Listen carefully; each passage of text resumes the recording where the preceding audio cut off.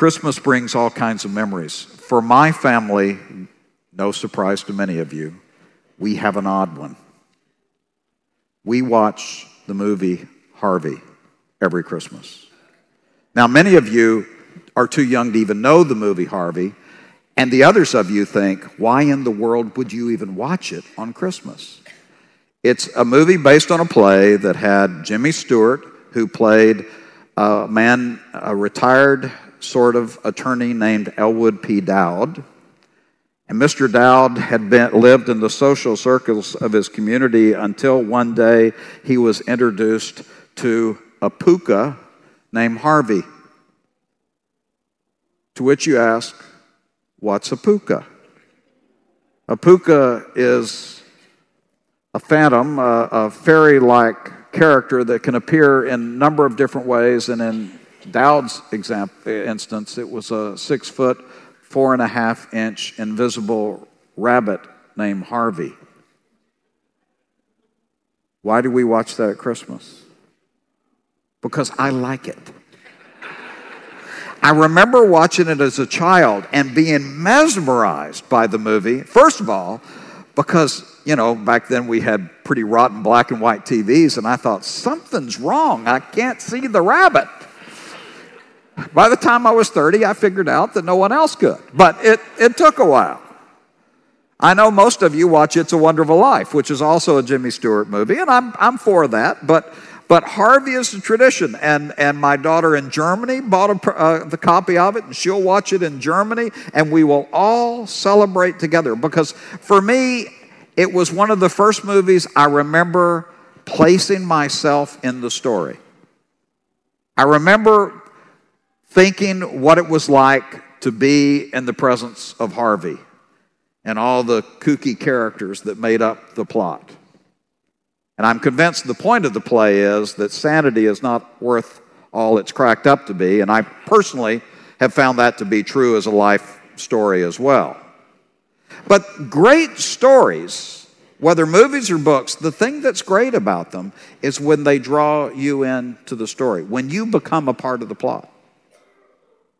When you read the story and suddenly you become one of the characters, you catch yourself thinking, well, would I respond that way? Would I have that courage? Would I be that funny? Would I be that brave? Would I be that laughable? I mean, when you read a great story or watch a great movie or attend a wonderful play, the real secret to it is when it draws you in and you suddenly become a part of the story. It becomes your story for a little while. And that's why great literature can make us better, because it stretches our ability to become more like our heroes. And that's why, by the way, what you read does matter. Because when you only read dark and cynical nonsense, it does not encourage that aspect of who you are. There was an article in yesterday's Wall Street Journal written by their film critic. And the theme of the story was that the movies taught us how to celebrate Christmas. He makes the point that celebration of Christmas for many Christians had become de-emphasized. The Puritans felt it was way too much partying to be holy. And then Charles Dickens wrote The Christmas Story, and that created a whole movement that he believes is traced through much of the Christmas movies we watch today. But the point that's interesting he makes is that those Christmas stories, going all the way back to Dickens, ignore the story of Christmas. It is merely a setting, and what moviedom, with very few exceptions, has taught us is that Christmas is a sort of romantic draw into social good. That Christmas somehow causes us, when we understand the true meaning, to do good things. And if you think about it, with very few exceptions, as they say, that's what Christmas is all about. Doing good, feeling good, being encouraged to do something that you have not done, and to be something that you have not previously been. We've been studying the last 2 weeks Luke chapter 1 and 2, which is the most famous of the Gospels' depiction of the Christmas story. And when you read it, you're absolutely right to realize that the character around which the whole story revolves is obviously Jesus. It is a story about Jesus, the Messiah, the Christ child, the Son of God, the one whom the Father sends to earth, and ultimately we understand to bring redemption, to fix what is broken in a tired old world. And we are right when we read it to read it with a view to understanding who Jesus is. But we make a mistake if we read it and pay no attention to the other characters in the story. Because I believe Luke includes those characters so that you and I will be drawn into the story as well. Those characters are significant to the story. Each one represents some other need that humans have, some other type of person. Each one is important to understanding why Jesus came, what the meaning of Christmas is. First, you have Zechariah. Remember Zechariah, the priest who goes in this one time of his life to light the incense, to pray for the people? What do Zechariah and Elizabeth represent? A couple of things. They represent people who have been doing the right thing all their lives, but it doesn't seem to have paid off. Does that connect for anyone? They've spent their whole lives devoted to their duty, trying to please their God, and yet the most basic desire they have as a couple has been unfulfilled. And I dare say that they have had moments when they said, God, is it worth obeying you if you don't answer our prayers? Because many, if not most, followers of Christ have moments when in quiet we ask that question. When we've sought to do the right thing, and yet God chooses not to answer the prayer the way we'd ask. They also reflect, by the way, people who long for God's promise to be fulfilled. Zechariah was a student of the Old Testament scriptures. He knew the prophecies of what God would do for Israel. He longs for God to fulfill all of those promises. He longs, if you will, for a political solution to the world's problems, but that will not be met either. And then there's Mary. Mary's young. It's often the case that in the believing community, youth is treated like a horrible, horrible weakness.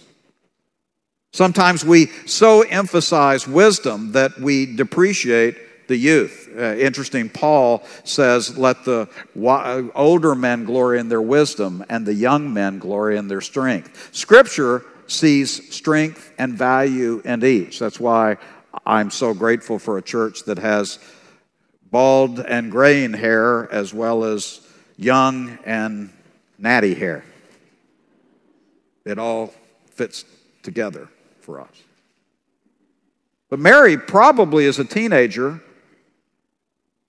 and she's about to enter the greatest monumental time of her life, her marriage. And God comes along and ruins it on one level. Because in her obedience to God, she is put in a position where she will be an outcast and ridiculed probably for the rest of her life. In that culture, having a child before marriage would have been a scarlet letter that would have never been forgotten. She wears shame. And some people that read the Christmas story read it with an abiding sense of shame. Because somewhere along the way, something happened in their life that caused people that they love to condemn them. Or perhaps it was a secret It caused us to condemn ourselves. But many come to Christmas burdened by a sense of shame, wondering how to be relieved of it. Then there's Joseph. I think a lot about Joseph because so little is said about him. He is apparently an older man. He has taken this young bride. He's got all this excitement, and then an angel shows up, which is awkward in the first rite, and then the angel gives him news that has got to put him in a very intensely difficult situation because the angel says, oh, by the way, Mary's having a baby. It's not yours, but don't worry. It's from God. And interestingly, unlike Zechariah the priest, Joseph embraces that truth. Joseph doesn't react negatively. Instead, he honors Mary for the rest of her life. Then there's Simeon and Anna. Spiritual people, righteous people. People who had waited literally their whole lives for something. You know, Anna's life almost looks like a waste. Really? You were married 7 years and then you spent the rest of your life in church? The pews must have been really comfortable. What a crazy way to spend your life. And yet, in Luke, she hears the words that bring a culmination to all of her desires. And Simeon, this righteous man, articulates it for her in some ways. And when he says, we have now seen what we've waited for. And he literally says, I can die now. You have all of these people in Luke 1 through 2 that represent all of the different ways that people meet Jesus. And that doesn't count the two that Matthew will add, the Magi, foreigners, outsiders, men of some influence, both in science as well as religion, who made a long journey and appeared and had significant roles. And then there are the angels. The angels keep appearing. Messengers from God. And they tell all the characters how to respond to Jesus' birth. What do they say? He is the Son of God. He is the Messiah King. He will bring some people up. He will tear some people down. But in essence, no one will be able to ignore this child because he is the fulfillment of all of the Old Testament prophecies. The angels intrude into the lives of many of these people and articulate a message that you know they went home and scratched their heads and waited and wondered if this baby would live up to his press.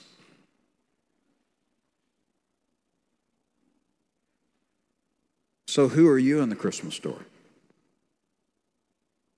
See, when we read the Christmas story and it's just a story about a child born in history and it's somehow informational, whether theological or historical or sociological, when we read it and it's just something to learn, then we've missed the point. Because the meaning of Christmas is not just that Jesus came. The meaning of Christmas is he came for people. It's not just that he is the Messiah, but he is also the Savior. It's not just that he's a fact. He is, in fact, the person of God, uniquely man and God. And just as these characters met him, Luke wants us to meet him as well. In fact, Luke, as he goes through, one of the reasons I love this gospel, he will introduce to all manner of responses. Some who are rich, some who are poor, some who are smart, some who are not so smart, some who are brave, some who are cowardly, some who are powerful, some who are weak. We will see children and adults and old people and young people. We will see foreigners and Jews. Luke wants us to see that Jesus came to interact with people where they are and meet their greatest need. So if you ask me what Christmas is about, obviously every child who's grown up in Sunday school knows to say Jesus. In fact, in Sunday school, that's the answer to almost every question. It'll get you out of a lot of trouble if you just say Jesus. But Jesus didn't just come. He came to meet us. And he came to meet us where we are. And some of us are deeply disillusioned and hurt. Some of us carry incredible shame. Some of us seem as remotely significant, perhaps even a nuisance. Some of us wonder what all the fuss is about. By the way, that's why I think Luke likes angels. They're just hard to ignore. The angels come to speak to the characters to simply say, this matters to you. And he has come for you. And wherever you are, he has come to meet you there. But you have to make a choice. What's our choice? How will we respond to Jesus? Will we meet him in our shame, our cynicism, our hurt, our fears, our distrust? Or will we try to turn away, hear some nice songs, eat some great food, watch a little football and basketball, and go on down the way? Luke, I believe, wants us to see that the meaning of Christmas is not just about Jesus and not just about the characters he introduces us, but just like with every great story ever written, you and I are in it too. And just as Jesus came to Simeon and Anna and Joseph and Zechariah, Jesus has come to us today.